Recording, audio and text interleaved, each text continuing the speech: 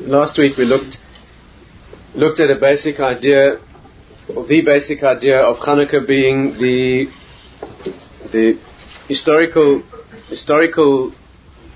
juncture at which Chanukah takes place, as being the connection between inner and outer worlds. Let's see if we can try and take that a little bit further and explain it a bit more fully from another perspective.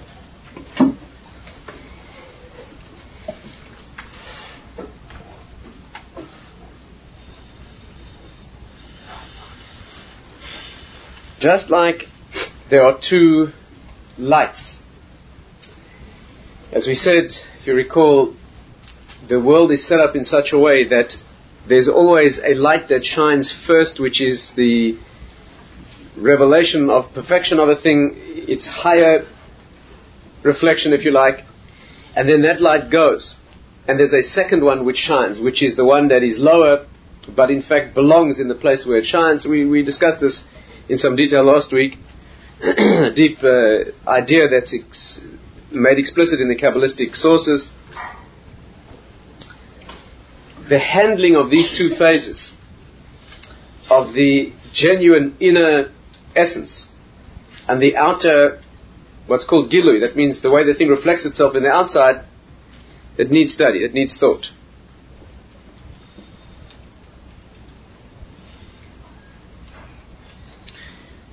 In the Torah sources, the source of this thing, which is beyond most of us really, is a discussion of the names, the divine names of Hashem, that name which is the name of essence, and those names which are the names of Gilui, that means the names that reveal, that bring the name of essence down into the world.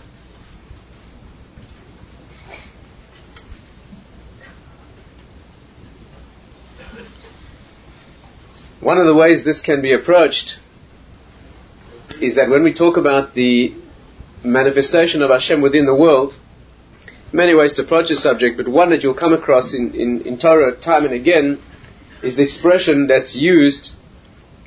In fact, in modern Hebrew it's so often used in so many contexts that we fail to hear the specific depth in it, is that we talk about God's revelation, Hashem's revelation in the world, the way He manifests and demonstrates what He is and what His world is.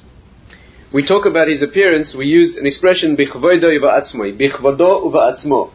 In Hebrew it's a formalism, it's almost a trite expression. When you want to talk about somebody and you mean that the person's dignified, or you mean that there's pomp and ceremony, or you mean something important, you say bichvodo uva'atzmo.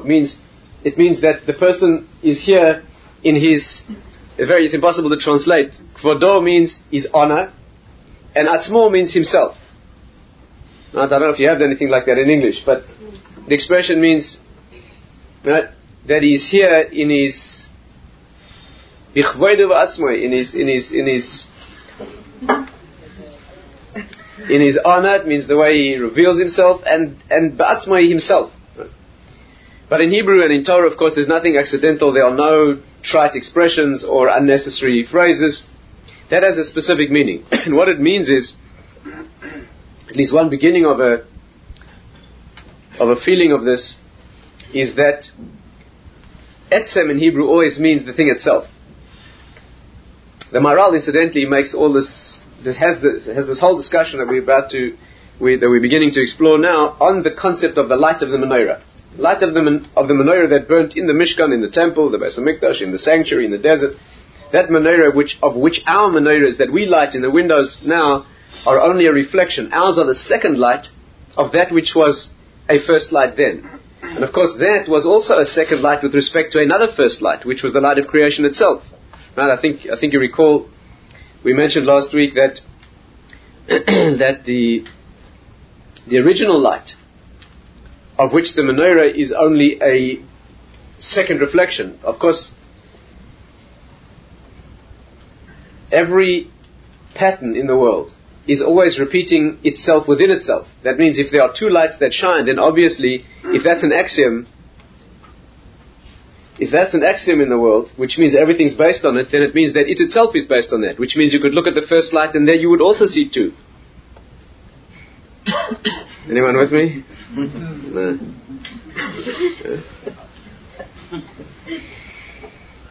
I should have had coffee. Let's try again. If the world is built of certain axiomatic elements, then it follows that all of those elements must also have those elements within them. Because is this clear? If you say that this concept is fundamental to existence in the world, then obviously every component of that concept itself must have that concept within it. That means if you say that there are always two lights that shine, if you put a microscope on any of them, either of them, you'll also see two. That first light that shone, which is the menorah, of which ours is the second, that itself was also the second of one that had shone before. And that's called the Or HaGanuz, the hidden light. Or HaGanuz. That means the light that is hidden, almost as if it was meant to be hidden. Right? There the Gemara says that the light that shone when the world was created was the point of origin of the light that later was reflected in menorah in the Mishkan.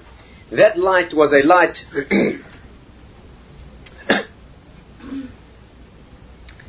that was a light that was not like the light we have now. The light that shone when the world was created, now that's visible only in the inner eye. It cannot be seen with the outer eye. The inner eye that we call the dais, the inner wisdom can see that light. But when the world was created, that was the outer light. There was no gap between the inner and outer lights in the world. That light that was hidden, it shone for 36 hours. Right? It was there on the first day of creation, of man's creation, human beings' creation.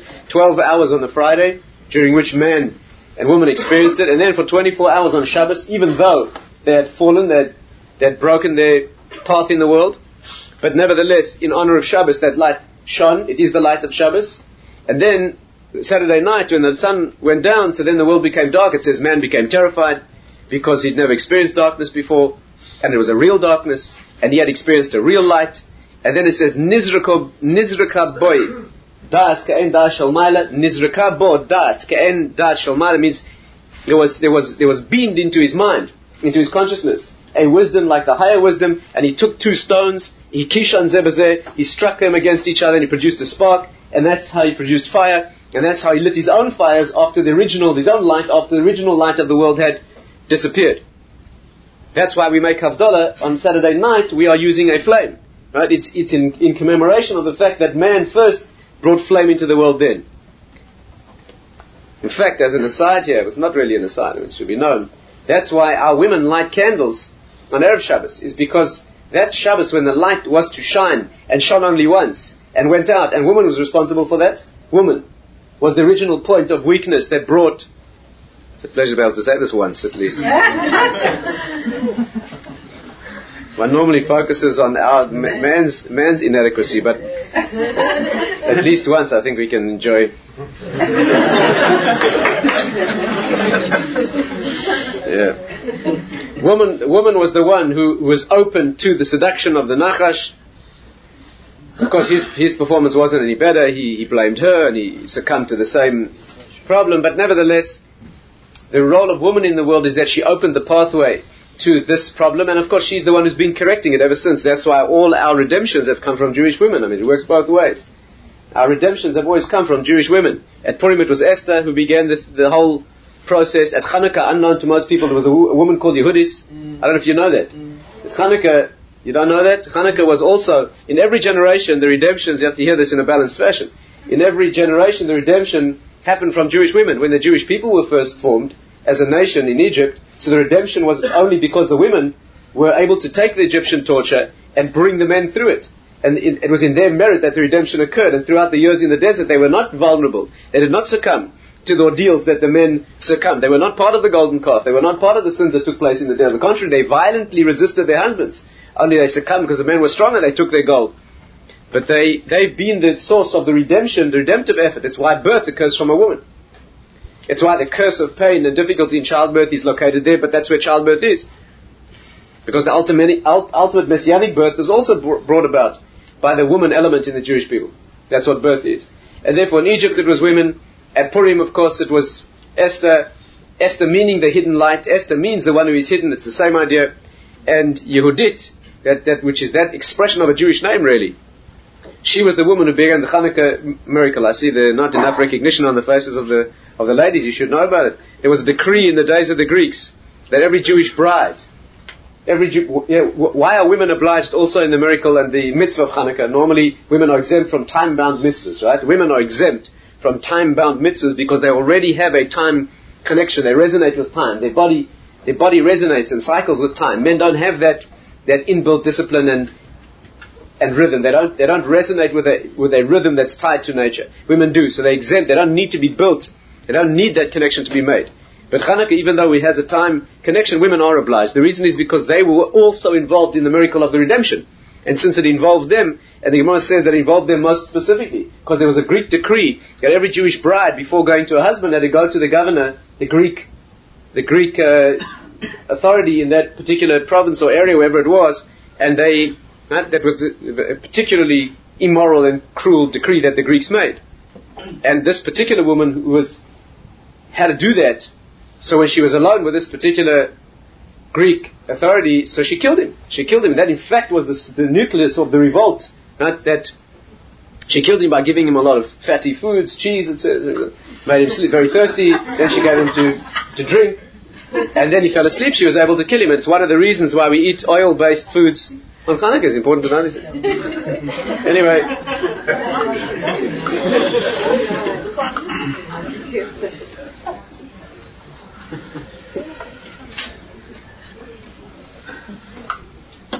Lighting candles on Friday night is a woman's rekindling of the light of the world. That's what it says. He kibta or Rosh Olam. She put out the light in a sense, and that's why she is madlik. She lights the lights. That's what that Shabbos candles are not just there's no simple ritual in Jewish life, but that's a particularly potent mitzvah that is a particular province of a Jewish woman. That's why it's such a powerful moment. Is the lighting of Shabbos candles, Shabbos lights. That light that lasted then for the 36 hours, that was the first 36 hours of the creation. That is the reason, says the Rokeach, one of the early authorities, that we light 36 candles. We light 36 candles on Chanukah, right? You light one the first night, two the second. You don't have to be a mathematical genius to work out that it adds up to 36 lights. Each of them is connected, is parallel to one of the hours of the shlita, the shining, the dominion, the dominion of the original Oragonos that shone. That light was a supernal light. With it you could see the inside of things, not the outside of things. It penetrated within. No accident that people did not wear clothes at that time. There was no such thing as clothing. There was no hiding of an inside, or there was no difference between an outside and an inside. There was no need to hide. It was not possible. There was no shame in the world.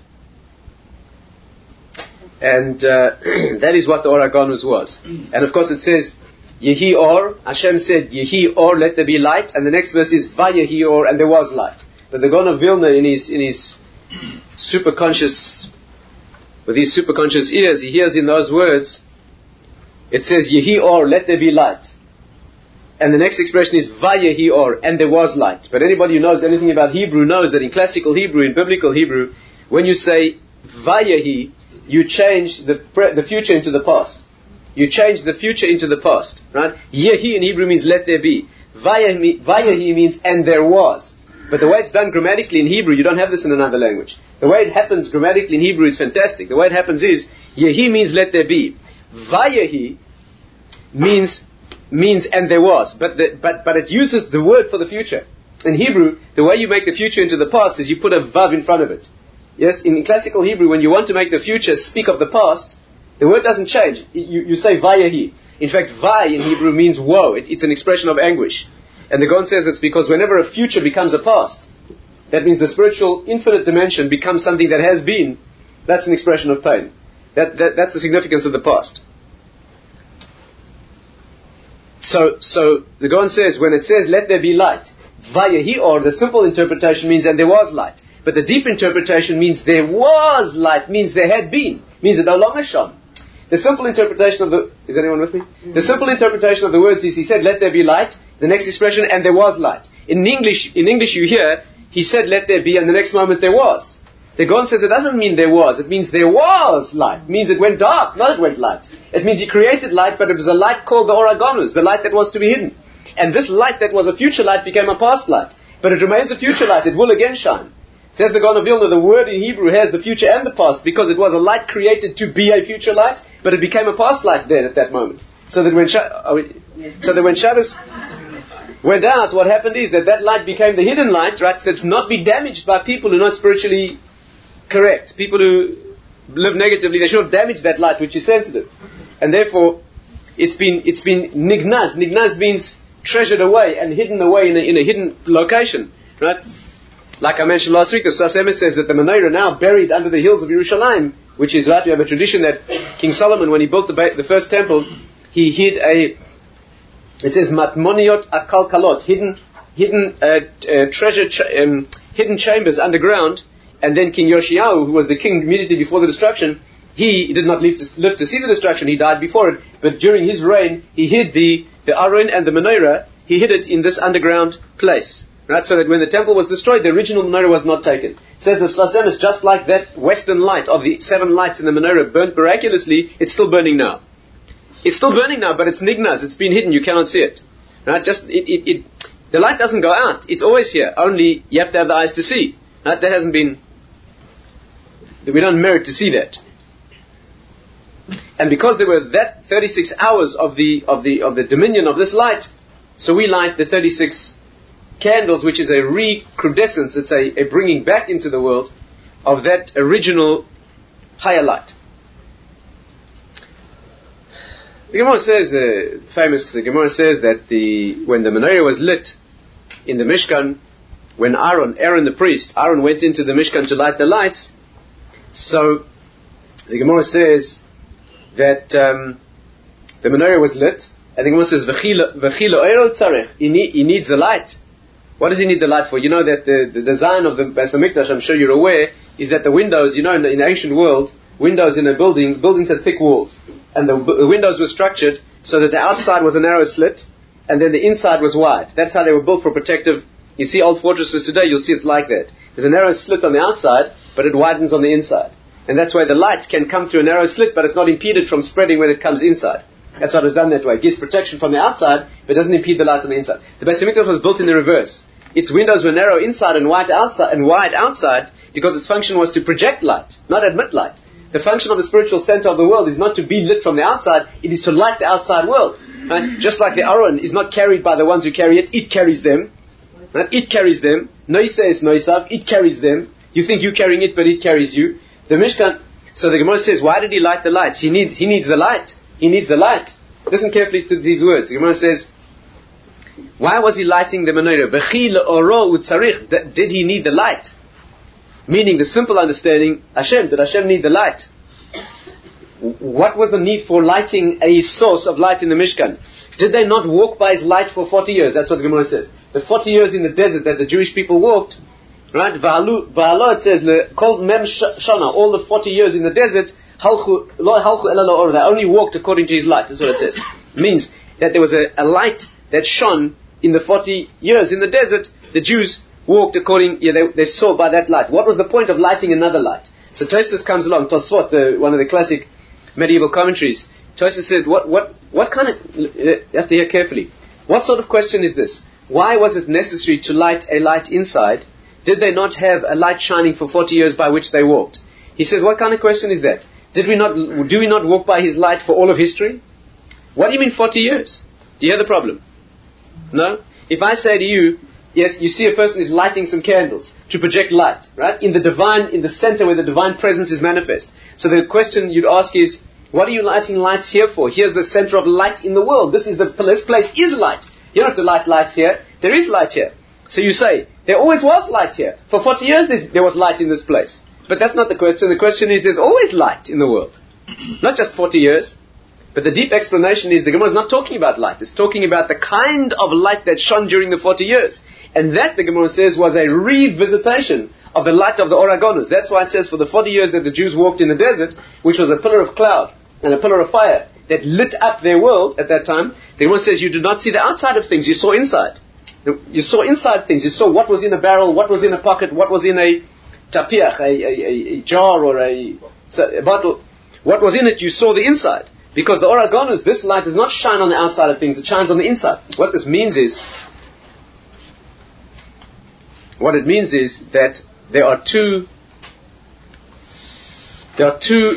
modes of revelation in the world. One is the revelation of things the way they reveal themselves, and the other is things as they are. And that's what's meant by bichvodo v'atzmo. Bichvodo v'atzmo. Atzmo means, etze means the thing itself. Kavod, literally translated, impossible to literally translate, it means honor. But honor in Hebrew, the word kavod always means the revelation of a thing. The way it's, a king, for example, when a king wears garments, the garments of the king do two things. One is they hide the king, because he's clothed in garments, you do not see him, but you see that he's a king by virtue of his garments. They project who he is. The clothing does two things. It hides you, that's one of the essential features of clothing, but it also projects who you are. Right? The clothes, not only in the simple sense that the way you dress projects something about you, not only that, much more than that, is that all I see of you is your clothing.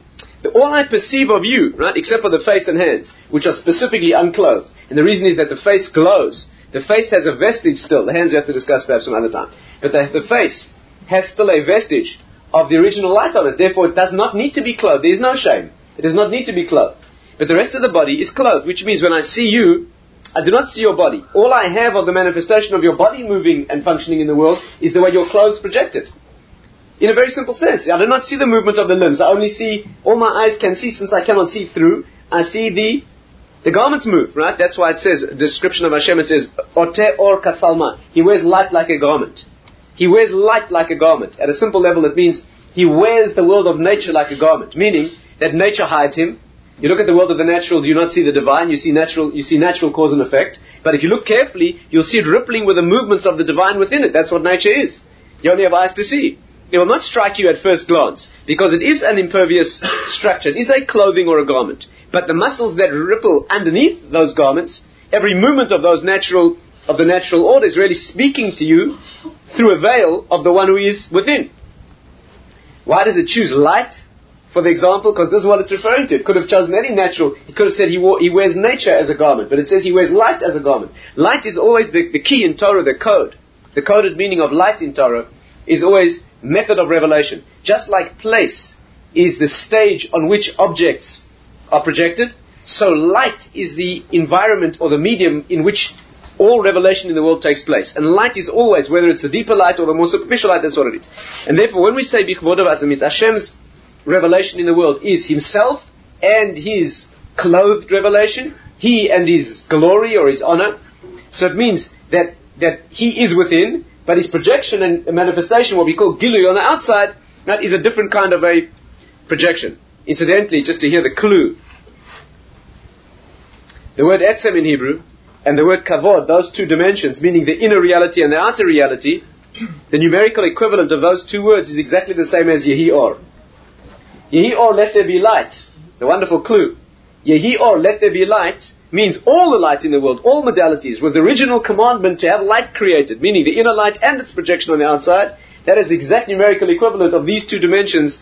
Yes, kavod and etzem, meaning the essence of the thing and the way you see the thing. Both those together contained within. And of course, the application, the immediate application in the world of one's own inner life, and perhaps the most important one for us to focus on, before we look at some more deep application, the one that we need to focus on, of course, is that what Torah represents is the light. That Torah is a light. Torah is called Oraisa, Oraita, the light. Torah is called light. That's what it's called. One of the names of Torah is light.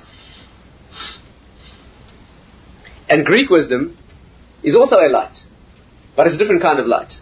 And what Greek wisdom is, and that was the battle of Chanukah, it was really a spiritual battle. As you well know, the Greeks did not try to kill the Jewish people. Of course, there was a brutal war that resulted eventually, but what the Greeks wanted to do was simply Hellenize the Jewish people. They wanted to kill them. Unlike at Purim, right? Unlike at Purim, what the Greeks wanted to do was to influence the Jewish mind, not destroy the Jewish body.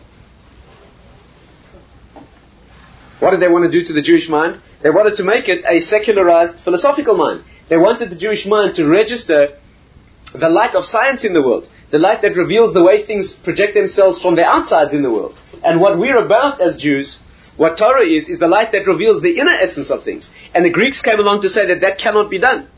The Greek teaching was you cannot reveal the inner essence of a thing. You can only reveal its empirical, scientific projection, right? The Greek philosophers, or certain of them, taught that you can't know a thing. All you can know is you can know its color, its texture, its manifestation in the world. You can't know the thing. Are you with me? All you can pick up is the emanations of the thing. Your eyes can pick up the physics, what the thing gives off in terms of your ears, your senses. But they're intermediaries. They only make contact with that particular mode of revelation of the thing. You cannot know the thing itself. And Torah teaches that you can know the thing itself through Torah. And they came to destroy that. That's what the battle was. It was an almighty battle. And what was really at issue was the existence of the Jewish people. And of course that's precisely why they stripped the body, the Greeks. They wanted to show that's the correct. They wanted to show that there's no schism between inner and outer. There's only outer. That's what they wanted to show. On the contrary, we show exactly the opposite.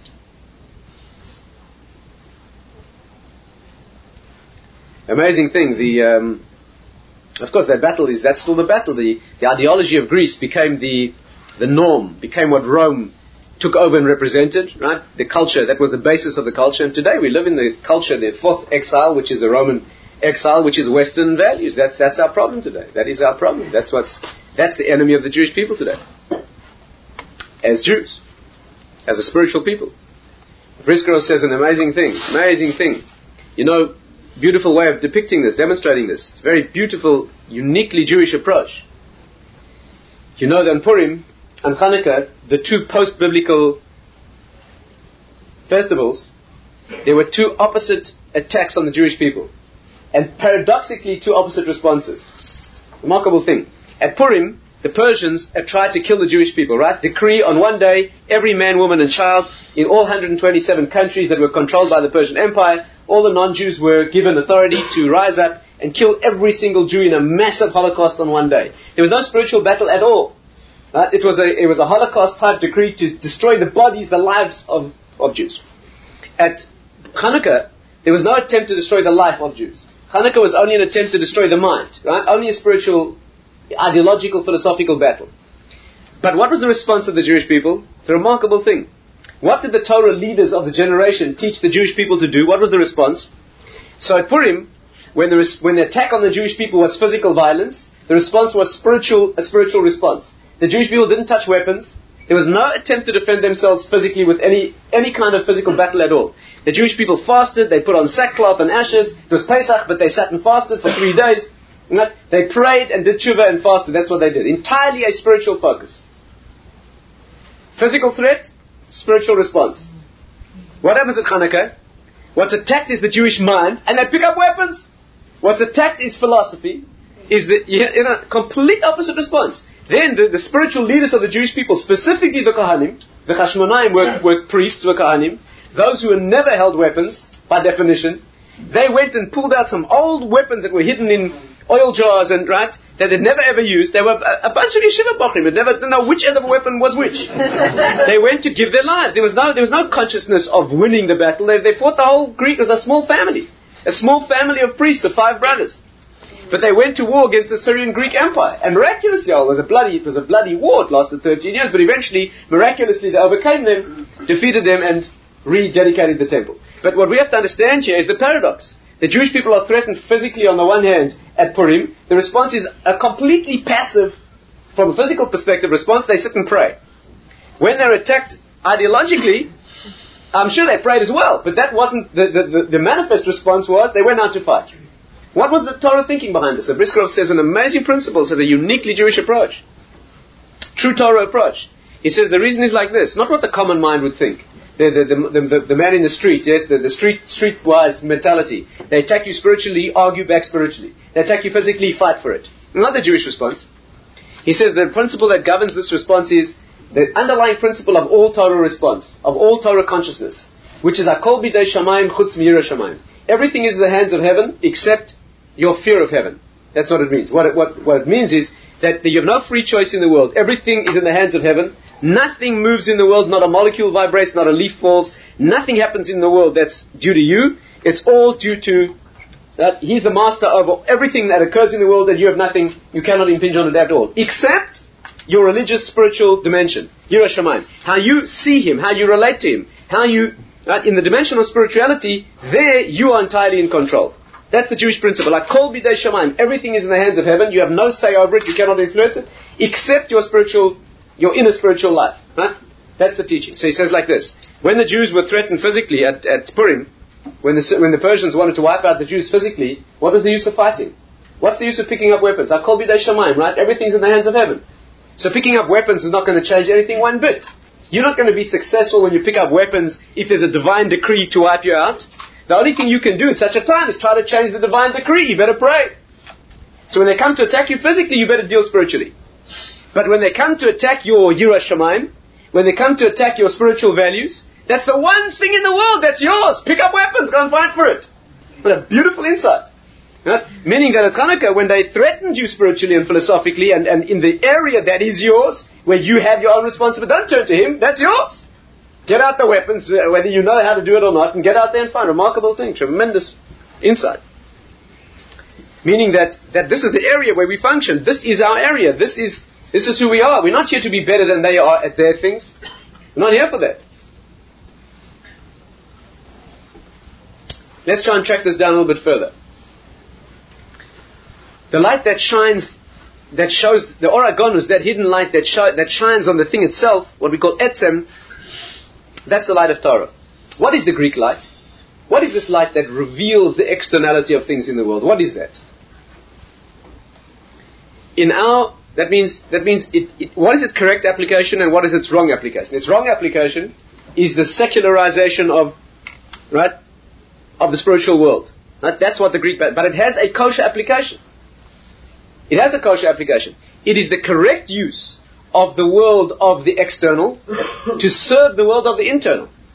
The best application is what we call aesthetics, the world of beauty. The way it's put in the Torah is Yaft Elokim leyefet. Hashem gives beauty to Greece. Beauty is always the world of aesthetics, is always where the inner harmony, the inner reality is reflected in an aesthetic form in the outside. Let's study this for a moment. Now, it's a serious area of battle in the area of consciousness in our generation. What Greece brings to the world, there are three human groupings. The two, we don't have time now to go into it fully, but let's just focus on the two that we can. But just in a nutshell, there are three human groupings. Noach had 3 sons, Shem, Cham, and Yefes. Right? Shem, Cham, and Yefet. He had 3 sons. Shem is the Semitic peoples, right? The origin of the Semitic peoples, us. Right? Shem means a name. The nominal people who name things. That means people whose consciousness is in the world of concepts. Right? In the world of... Right? Needs more development, but for now that's what it is. Cham means hot. That's representing the hot-blooded peoples of the world, whose entire existence is in physicality. Right? Their existence is in sensuous physicality. That's one grouping of consciousness among humans. And then you have Yefet. Yefet means aesthetic beauty. Yafeh, Yofi, means beauty. And therefore, they are the intermediate group. There's the intellectual, spiritual, that we are supposed to represent. There's the hot-blooded, sensuous physicality. And then there's the intermediate group, which is that consciousness in the world. That is bonding the two together. It involves emotions, and it involves the world of aesthetics, where there's a physicality giving form to an inner meaning. Can you see the harmony between the two? The lower end is the end of sensuous physicality. It's not demonstrating any spirituality. There's the spiritual dimension, which is completely mufshat, abstract, completely spiritualized. Then there's the world of harmony between the two, which is an incredible beauty, when an inner beauty is reflected in an outer form. That's what Greece represents. The verse says, Yaft Elokim leyefet. Hashem gave tremendous beauty to Greece. The Gemara learns from that verse that it's permitted to write the Sefer Torah in Greek. You can write a kosher Sefer Torah in Greek. Even though when you translate the Sefer Torah into Greek, you lose in translation. That's why darkness descended on the world for 3 days when the sages translated the Torah into Greek, as they were forced to do by Ptolemy, the Egyptian Greek ruler. He forced them to translate the Torah into Greek. and darkness descended on the world, because when you translate it, you lose its inner... Nevertheless, it's permitted and it's a valid Sefer Torah. Why? Because Greek, second to Hebrew, is the most beautiful language, as the Gemara says. They have a special dimension of beauty. What's the correct application? Is to use the sense of aesthetics in the world to show an inner beauty. What's the wrong application? Is to use aesthetics to show only the externality and not use it as a vehicle for the internal. You want the modern application, there's a... I don't know if you know, there's a Latin phrase which is used in Western culture, which expresses the... What do you call it in business when you have a mission statement, right? Expresses the mission statement of art. Ars gratia artis. You know what that means in Latin? Art for art's sake. Art for art's sake.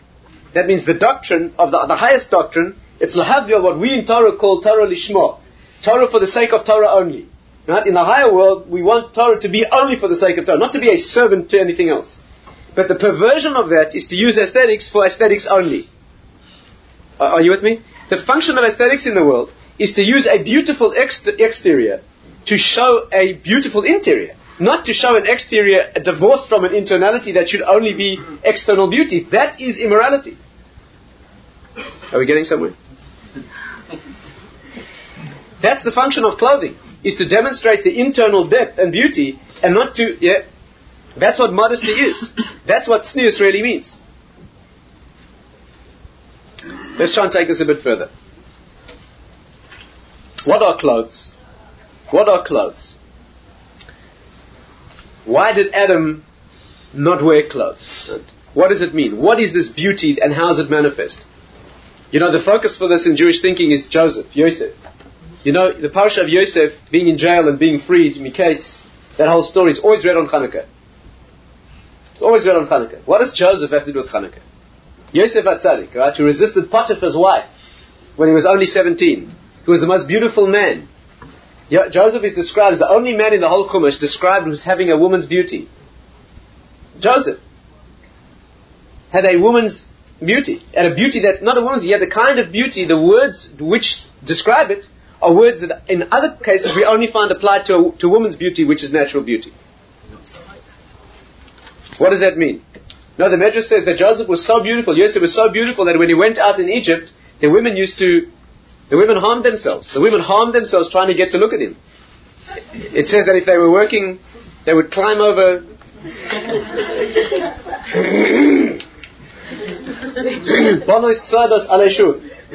The women, daughters, climbed on walls. They would try to get a look at him. I think the Gemara says there were Egyptian women who went around without fingers because they would cut themselves while they were trying to get a look, and they'd lose what they were doing.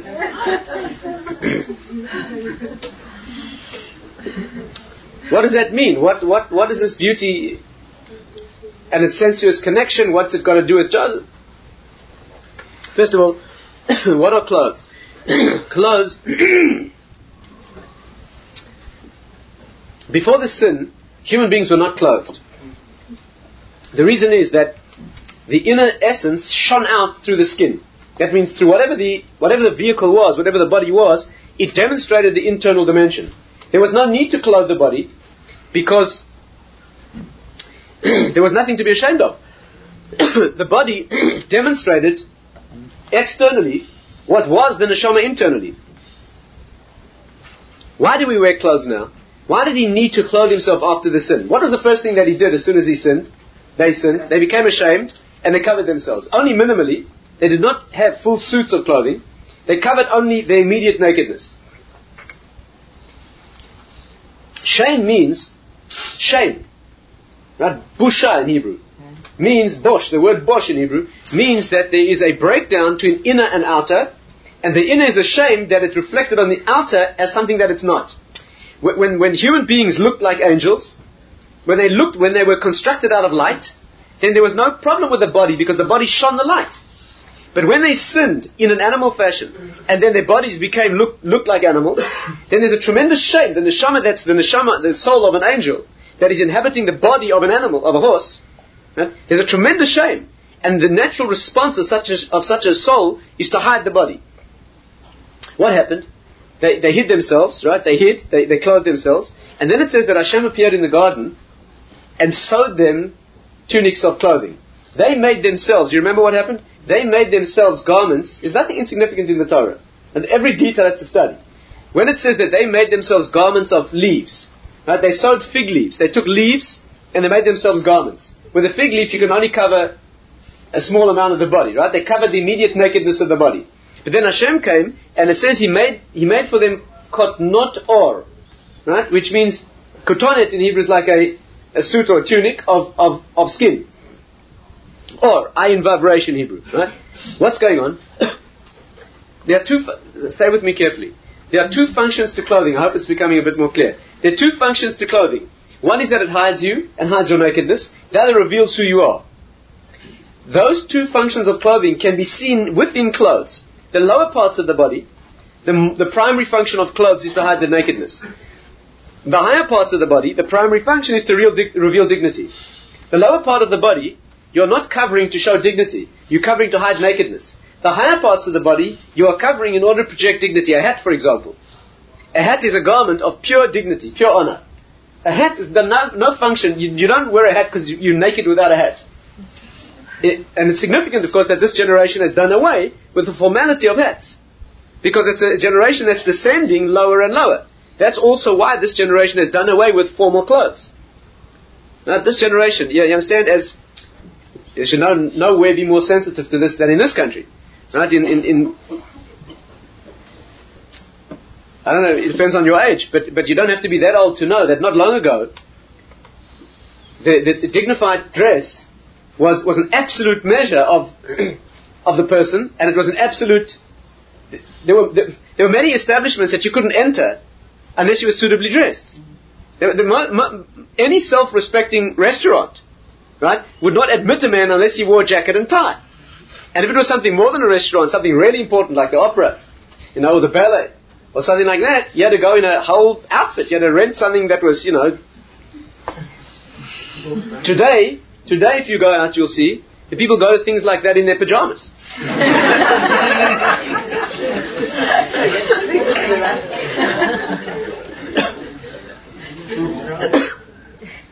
And part of the dress, not that long ago, was a hat for men and women. Why? Because the highest part of the body, the head, the garment that is applied to the highest part of the body, is a garment of projecting dignity. It's not to hide nakedness. But the lower parts of the body, are you with me? Mm-hmm. So what happened was, when they sinned and their bodies began to project the animal, so they tried to cover the animal element. And Hashem came and taught them an incredible lesson. He came and taught them, your breakdown now must be your correction. Don't only cover the nakedness. Now you must use clothes to hide the animalistic nature of the body and project its dignity. You understand? And therefore he sewed them garments that were not just a hiding of nakedness, but dignified garments to project the honor. That's what it became. That's the pathway in the world, to use the place of breakdown for its own correction. That's a deep... Just to hear it a bit more deeply. In our deeper tradition, it says that before they sinned, they wore garments of light. You know that? It says they wore garments of light. What does it mean to wear a garment of light? It means that the garment reveals. That's what it means. It projects. It doesn't hide. What Adam looked like, just to give a vague whatever, he looked the opposite of what we look now. Today a human being looks like an animal. Today the body of a human being, if you look at a human, today you could easily make the mistake of thinking that a human is a species of biological creature. We look exactly the same, except for very, very faint clues.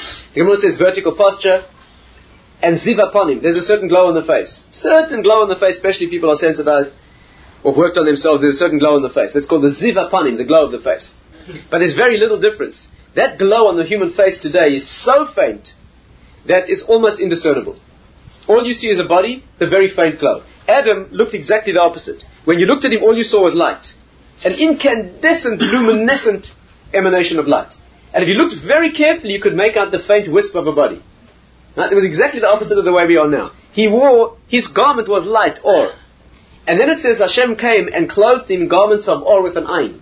In Hebrew, I think we've discussed this previously, without going into detail, when an aleph in Hebrew becomes an ayin, it always represents a transition from the spiritual version of the thing into its fallen or earthy version. Are you familiar with that principle? Aleph in Hebrew, the letter Aleph, the first letter of the alphabet in Hebrew, always means spiritual elevation, right? La'alef in Hebrew, in English you can't do this, but in Hebrew, letters have meanings as well. Aleph means the letter Aleph, but the word means something in Hebrew. La'alef in Hebrew means to teach. It means to elevate, right? Aluf is the highest rank. Aleph is the highest number on the decimal system, right? Aleph, Aluf, etc. La'alef all means to elevate. Incidentally, the English word elevate and elephant, right? They come from Aleph and Aluf and Aleph. You have to know how English derived from Hebrew, but that requires separate discussion. But the Aleph is always the elevation, right? And of course, that's why the Aleph is the highest letter. It has only a number of 1, which is unity, the divine number. And the Aleph is not yet in the world fully. So the Aleph is always only just beginning its journey into the world. That's why it's silent. It's the only Hebrew letter that is silent. And Ayin is not silent. People who speak Hebrew correctly, the Ayin is a guttural, it's one of the 5 guttural letters. An Ayin, right? You can hear it. So Aleph is a silent letter because it hasn't yet manifested with a sound in the world. And of course, as I pointed out before, that's why the Aleph is the 2 lights. Aleph is the Yud, which is the spiritual, the letter of spiritual source from the higher world, with a Yud in the lower world, right? Showing that the Aleph contains Kvodo v'atzmo. The Aleph contains the essence of the thing and the way the thing reflects itself in the world. Joined by the Vav in Hebrew, which means the letter of connection. Vav in Hebrew, like we said before, connect. Vav means and. So the Aleph has 2 Yuds, mirror reflecting each other, with a Vav joining them, and of course 2 Yuds and a Vav add up to 26, which is the divine name. Not Yud Kei Vav Kei. It's all in the Aleph. That's what it is. So what happens is the Aleph is the letter of revelation. Ayin in Hebrew, Ayin always means that which is not revealed but is hidden. For example, an eye in Hebrew is an ayin. What is the function of the eye? Is to reveal things, right? Is to see things that are previously hidden until you look at them. Ma'ayan in Hebrew. What's a ma'ayan? The word ayin, al-ein hamayim, means on the spring of water. Ma'ayan in Hebrew, which is based on the word ayin, means a spring. A spring is where the underground hidden water is now coming into revelation, right? That's always what ayin is. Aleph is always that which is visible. Ayin is always that which is not naturally visible, but an effort has to be made to bring it out. That's why people who learn, anybody with a Gemara background knows what we call iyun. Iyun means, right? Tzarich lilmod be'iyun. Iyun means the superficial. Be'iyun means with your eye. So people who don't understand, they think it means when you learn be'iyun, which means concentrating, you close your eyes. It doesn't mean that. Iyun means, right, that you. It does mean you close your eyes. You have to think deeply. Iyun means to think into the thing where the thing is not revealed. You have to bring it out. So therefore, they wore garments of light, meaning or, Aleph Vav Resh, and Hashem clothed them in garments of skin, Ayin Vav Resh, which means that the light with an Aleph transformed itself, or with an Aleph transformed itself into or with an Ayin. In Hebrew, or with an Aleph means light. Or with an Ayin means blind. Ayin Vav Resh in Hebrew means blind. Iver in Hebrew, again, the word for skin in Hebrew is the same word as blind. Because it hides. Incidentally, the English word hide, where do you think that comes from? Why do we talk about a thick hide? There's no accident. Because the skin is not just a surface covering, it hides the interior. That's what it is, it's a hide. It's called or. Or in Hebrew means hide. Iver means to hide, to be blind, not to be able to see. No ayin anymore. So they were clothed originally in or with an aleph, and they were given then garments of or with an ayin, means that the light became now an absence of light, became now a blockage, a blindness. I mean, it's so, you know that in Hebrew, the alphabet is Aleph, Bet, Gimel, Dalet, the first 4 letters. If those letters in sequence are spelling Aleph, Beged. Beged is a garment, is clothing. Aleph, the spiritual letter, which is the core, the neshama, and the next 3 letters are going externally, are Beged, the garment that surrounds the inner core. Right? That's exactly what it means. The alphabet begins by the spiritual world being formed, and immediately that's Atzmo, Hashem himself, no sound, spiritual, 26. And the next 3 letters are the garment that clothes it so it can be seen in the world. That's called Beged. So the alphabet goes Aleph, Beged. And of course the word beged in Hebrew has two meanings, obviously. Beged in Hebrew means a garment and it means treachery. What's the connection between begidah, boged, treachery, a traitor in Hebrew? This is how I taught you at school in Israel? Because beged is meaning, treachery is, the problem is the garment. A traitor is someone who's one thing on the inside, but he wears the uniform, the garments of the opposite team, army, enemy, etc. on the outside. That's what begidah is. The other word for clothing in Hebrew is levush. And the Medaktikim say it spells lo bosh. Levush, which means a garment, spells not to be ashamed. Lo bosh. It's hiding the shame. Those two functions are actually an outer garment in Hebrew is called a me'il. A coat in Hebrew, a cloak. An outer garment is called a me'il. The word me'il in Hebrew is the root of me'ilah. You know what me'ilah means? Mo'el in Hebrew, me'ilah means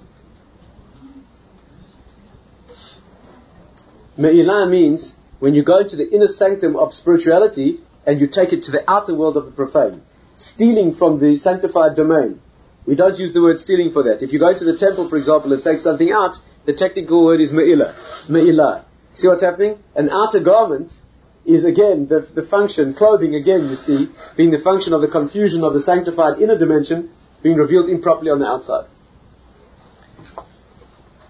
That is the world is now cast into a battle between inner essence that needs to be clothed appropriately on the outside in order for the inner essence to shine. We can no longer reveal the inner essence because then it appears as nakedness. After the world was crashed into its paradoxical balance or imbalance now, is the only way to reveal an internal beauty.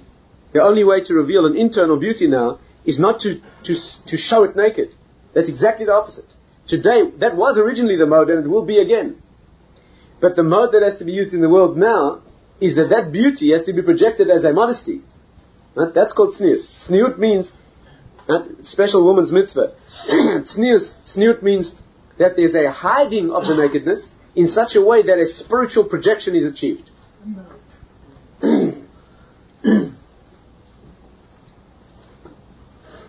Joseph, right? What does he represent? Anyone who knows anything about any Kabbalistic ideas knows that Joseph represents what's called Yesod. Yesod is always the point of connection of bond between man and woman. That's what Joseph represents. And that's why he's the one who perfects that area. He's only 17 years old. Potiphar's wife is trying to entice him into this area, and he's able to resist it. He teaches that for all time.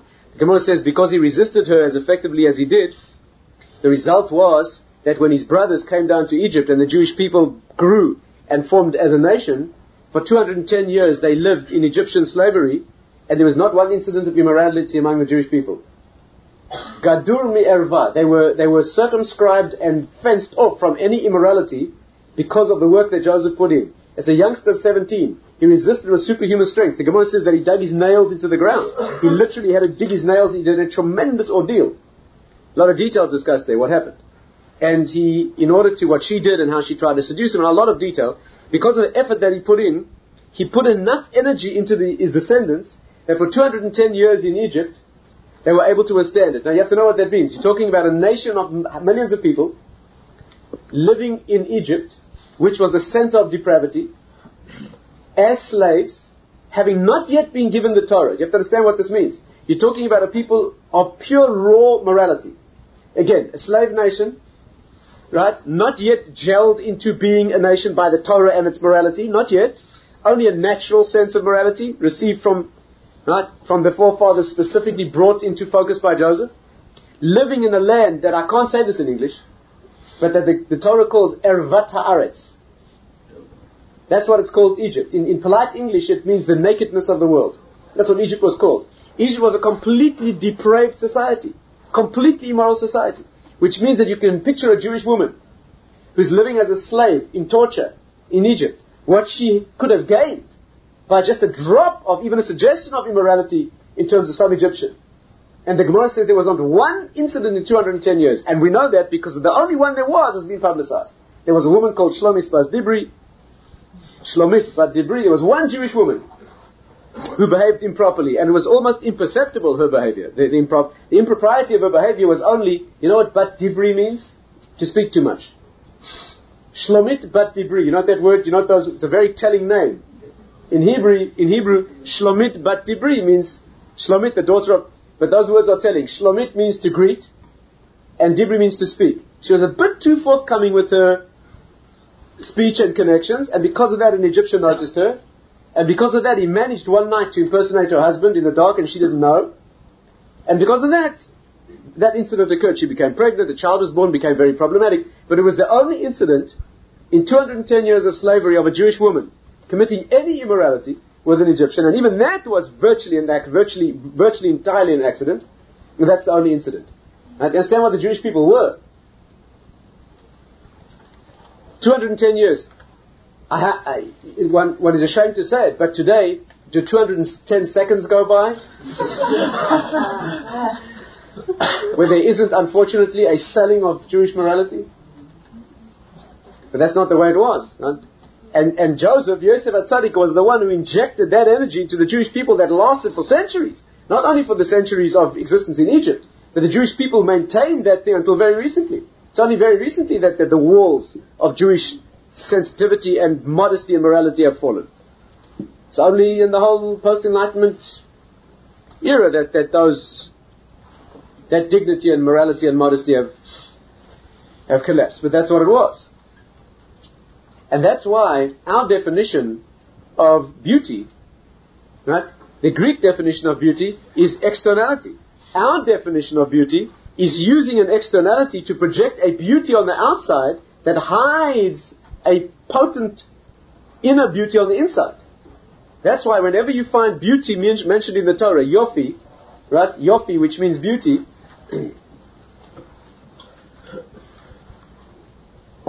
you find it's always associated with the concept of a modesty and a hiddenness and a morality.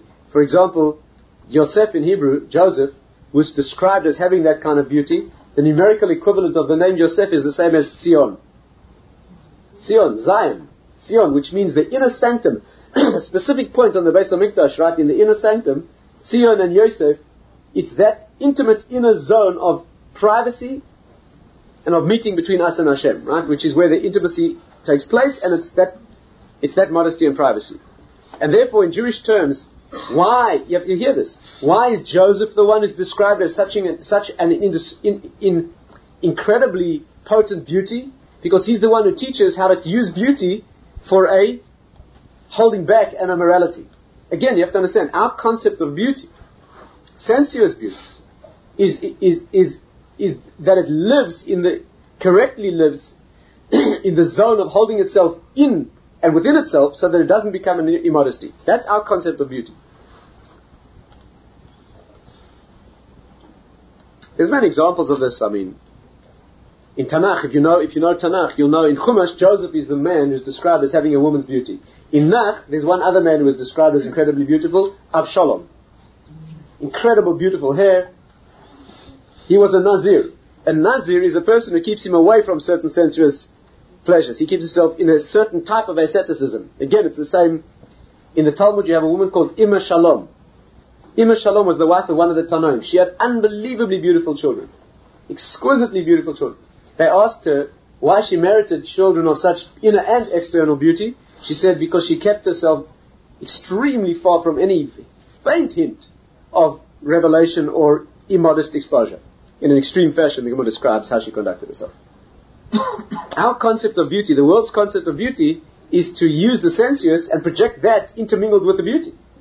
And our concept of beauty now, in this state of the world, is that the only way to do it is to use a modest projection on the outside, that's the correct application of an aesthetic sense, in order to hide a privacy which is, right, that is the genuine beauty.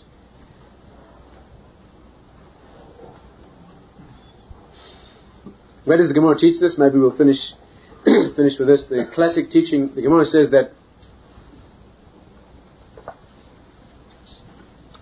Rabbi Shua ben Chananya was the great sage of his day. And one of the great sages, he was extremely ugly, to the point of being uniquely ugly, even perhaps misshapen. He was bodily, particularly ugly. The Gemara says that the praise that the Mishnah praises him, Ashrei Yoladatu, happy is the mother who bore him. And it says that when he was a tiny baby, she used to wheel his baby carriage, she used to wheel it into the Beis Medrash, so that his ears should be formed by the sound of Torah. Now that means even much too young to understand, Torah should become the energy of formation of this child. So the Gemara says, many details about him. The Gemara says once, he met the daughter of Caesar. The Romans at that time, this is in the post-Greek era, the Romans occupied Israel at the time. He met the daughter of Caesar, or the emperor. The Gemara says Caesar, perhaps it was the emperor of that domain at the time. And she said to him, he was so ugly that it was not anything that, there was apparently not even any politeness that needed to be maintained. So she said to him, how is it, how could there be such incredible wisdom in such an ugly vessel? She knew of his great wisdom. It was this incredible wisdom. And when she met him, she said to him, how could there be such incredible wisdom in such an ugly vessel? That was her question. Now before we understand his answer, you have to understand the question. First of all, you notice this question being asked by a woman and by a Roman woman. And the meaning is that Rome's ideology built on Greece, again, is the world of aesthetics. So she couldn't understand how a beautiful interior could be held in an ugly exterior. And of course, that is a woman's greatness is the aesthetic sense. The Gemara says beauty is in woman. Right? Beauty, the Gemara says, a woman represents beauty. And Zion, the Gemara says, took 9/10 of the beauty in the world. Obviously, after what we've discussed, it should be obvious. It says, Asara kabin shel yofi yardu l'olam. 10 measures of beauty came down to the world. But Zion and Zion, Jerusalem took 9. Right? Jerusalem took 9. 10 measures of beauty, yofi, right? Which means spiritual beauty. Jerusalem took 9 of them. Whenever the Gemara says 9 out of 10, it means the rest is only a charitable handout.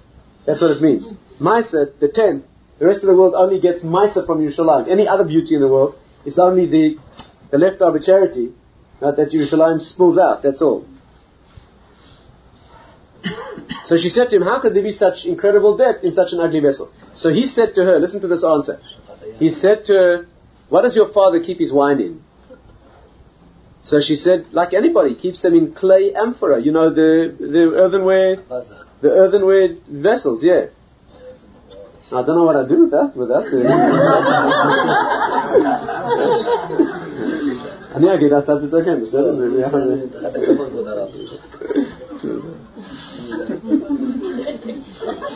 It's been a long day.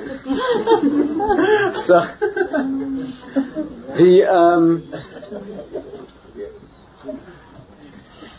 to remind you? Yes. She said he keeps his wine in the earthenware vessels. So he said to her, but surely that's not fitting for a king. Surely he should have his wine in gold and silver vessels. So she thought it was a good idea. She went back to the palace and she ordered them to put her father's wine in the cellar into gold and silver vessels. Now when you put alcohol into a metal vessel, it leaches out the metal and it goes off, right? It becomes vinegar, it goes sour, it spoils the wine. When they served the wine at the table, the wine was off.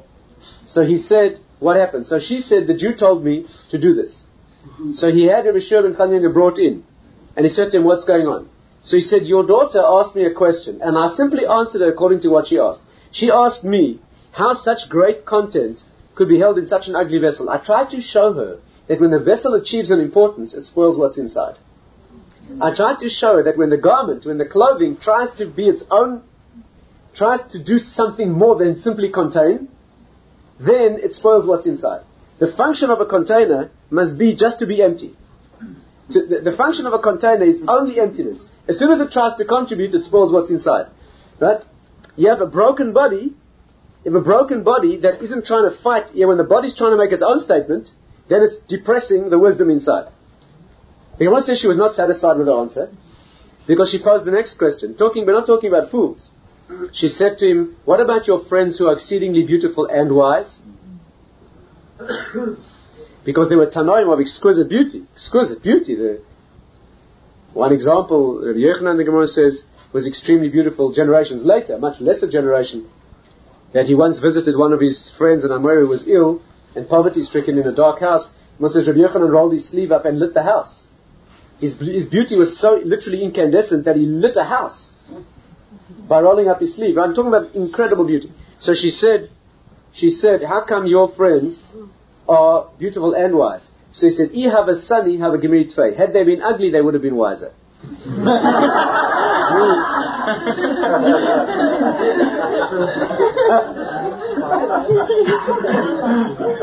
Meaning that they managed to achieve their wisdom despite the disadvantage of good looks.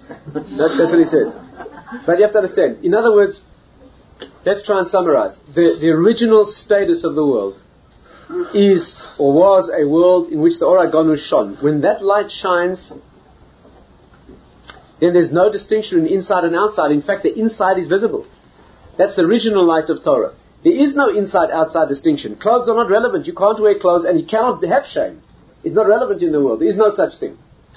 After the human enters a state in which the neshama, the inner being, is in conflict with the outer being, then the outer being is depriving the inner being of its, and that is therefore entering that schism between the two, and the solution is that the body needs to be disciplined. It needs to be covered, so it does not present its animalistic face, and yet it needs to be covered, but with a dignity, so that it, in fact, does not just get put away, but it projects itself, yet projects itself with a dignity. That's the delicate balance, right, of the area of modesty, which is the correct projection of an inner beauty on the outside. Aesthetics now need to serve the spiritual purpose. That's why Greece can be brought into Torah. That's why the world of Torah can utilize the world of aesthetics and beauty. As long as the world of aesthetics externally is nothing other than a vehicle for the spiritual content, as long as the Greek language is being used to write a Sefer Torah, so then all the external beauty, when it's a loyal vehicle and not trying to make its own statement, that can be used as a... Chanukah is the time that teaches us. We always read Yosef on Chanukah. What's the hint? What's the clue? Because Joseph is the one who teaches this thing. The menorah is a symbol, right?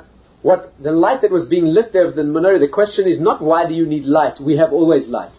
The question is, why do you need to light a light of the menorah now when for 40 years we've been using the original light anyway? This is only another version of the same light. Correct? That's what it is. Joseph gives an answer. I'm not going to now go into the answer.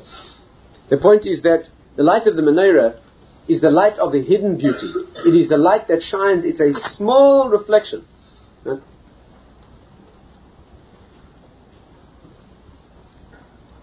A little boy said to me, 6 years old, came home from Cheder the other day.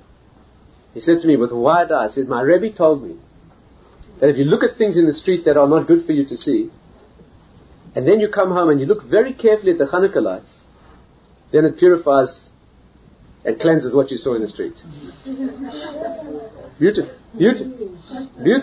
Exactly correct. Exactly. That's what it is. Lighting the Chanukah menorah, what you're doing is you're revealing a small light in the world that is the light of the original light, which is the hidden light, and you're able to bring it into Gilu, into revelation, if it's done correctly. And that's why we shine it out. We put it in the window. We project that out into the world, right? We project it inwards to ourselves. The people in the house have to be there to see it, and it shines out into the people passing by in the street. Right? That is our version of what this light is. It's the light of the menorah that takes us back to the light of the menorah that was in the Mishkan, which is a light that wasn't necessary in terms of, it was a rekindling of the light of the Or HaGanuz, which was the original filling of the world with a light that made no distinction between an inside and an outside. It was the light that illuminated the internality of things and not the externality. Today we do it in mitzvahs with the Chanukah menorah. It's the one time that we do that. We do it in the very depth of winter when the nights are darkest and longest. That's when we shine this small, right, in that almost hopeless depth of winter is we shining out those lights. We rekindle with those lights. We are rekindling the 36 units, if you like, of the original Or HaGanuz. That's why the Rambam says it's a mitzvah chaviva ad ma'ed. It's a very precious mitzvah. Imagine the Rambam saying that. He's commenting on mitzvahs. It's a very precious mitzvah. The only time he says that. And he applies that comment of a very beautiful, very precious mitzvah to that mitzvah which is a rabbinic mitzvah. At the end of the day, Chanukah is a rabbinic ordinance. It's not a Torah law. It's a rabbinic law. It's a very precious mitzvah. It's our being able to kindle, of our own, as it were, the light that it is. Through the rest of the year, what do? We learn Torah. the rest of the year. Torah is that light that shines out permanently into the world. Torah is the Raisa, the light of the original light. Today, if you want to illuminate the internality of a thing, not just its external superficiality, to illuminate the external superficial, you study Greek wisdom, philosophy, science, empirical wisdom. You study that, nothing wrong with that. It needs to be brought into the tents of Torah so that the manifestations of things are clear. Nothing wrong with it. It needs to be done. See its beauty. But it has to be done projecting and connecting with and being nothing other than a vehicle for the light of the dais that shines inward. That's why the Gemara says that when the child is unborn and he's taught the whole Torah in the womb and he's shown all of the light of the what's called the Oragonus. So the Gemara says, daluk on roishay. There's a light lit above his head. With that light he sees from one end of the world to the other. A light kindled above his head. And with that light, it's incidentally the reason when someone dies, we lay them on the floor and we light a candle at their head. But the child is in the womb. He's learning Torah, and a light lit above his head. By that light, he sees from one end of the world to the other. It's a beautiful clue. If you wish to see things, you don't put a light on your head. Holding a candle on top of your head, that's not the way to do it. If you want to see an object, you put the candle next to the thing. That's the clue. Are you with me? No? If the child is being born at that moment, Hashem wants to show him the whole world. It should be that a light is shone on the world. It doesn't say that. In there, Daluk al Roisha, the light shines on his head, and he sees the whole world. What it means is the inner light is kindled, and by that he sees everything from within himself. That's what it means. And therefore, of course, Chanukah is the time of lighting the lights inside the house, shining outward, only a symbol for igniting the light of the Jewish neshama, which is Torah, which should burn from the winter and throughout the year.